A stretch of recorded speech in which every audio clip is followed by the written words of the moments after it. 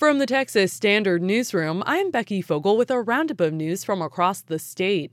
Texas Attorney General Ken Paxton is backing President Donald Trump's proposal to end birthright citizenship for children born in the U.S. to people who are not citizens. Paxton spoke on Fox News Channel Tuesday. Our immigration policy is a mess. Congress has failed to address it. I hope this is something that I think most Americans find unacceptable, that you create an incentive for somebody to cross the border, have a baby, and suddenly they're a citizen. Another Texas Republican, U.S. Senator Ted Cruz, has also long supported ending birthright citizenship.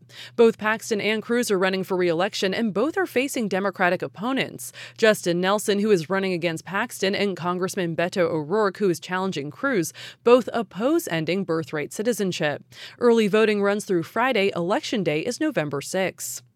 More than 5,000 American troops are being deployed to the U.S.-Mexico border this week ahead of the midterm elections. The Trump administration is sending active-duty military in response to a caravan of Central American migrants seeking refuge in the United States. Some people who live along the border say sending in troops is not the best use of resources. Monica Weisberg-Stewart, who chairs the Texas Border Coalition's Immigration and Border Security Committee, says these kinds of actions get frustrating for people living on the border. We go to Washington, we testify. We go to Austin, we testify.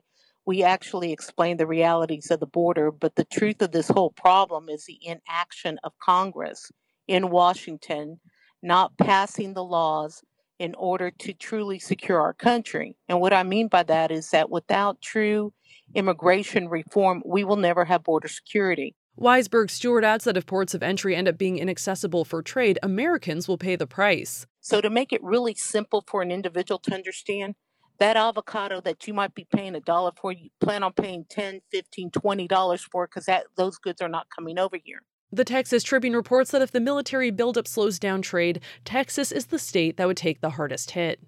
A new report says the quality of childcare and parents' access to it in Texas are inadequate. Shay Everett is with Children at Risk, which released the report. She says the quality of pre-K and daycare has a long-term impact on children, even more so than other support programs in high school. By then, you are putting a Band-Aid on an open wound, right? Like you are trying to triage something that needs stitches with a Band-Aid. Really, you could prevent that. The report says only 18% of eligible childcare facilities in Texas have received state certification for exceeding the minimum requirements for having a license. That's Look at News from across the state. I'm Becky Fogel for the Texas Standard. Support for these Texas Standard headlines comes from the Texas Secretary of State, providing voters details on required identification for voting in person at the polls. More at votetexas.gov or 800-252-VOTE.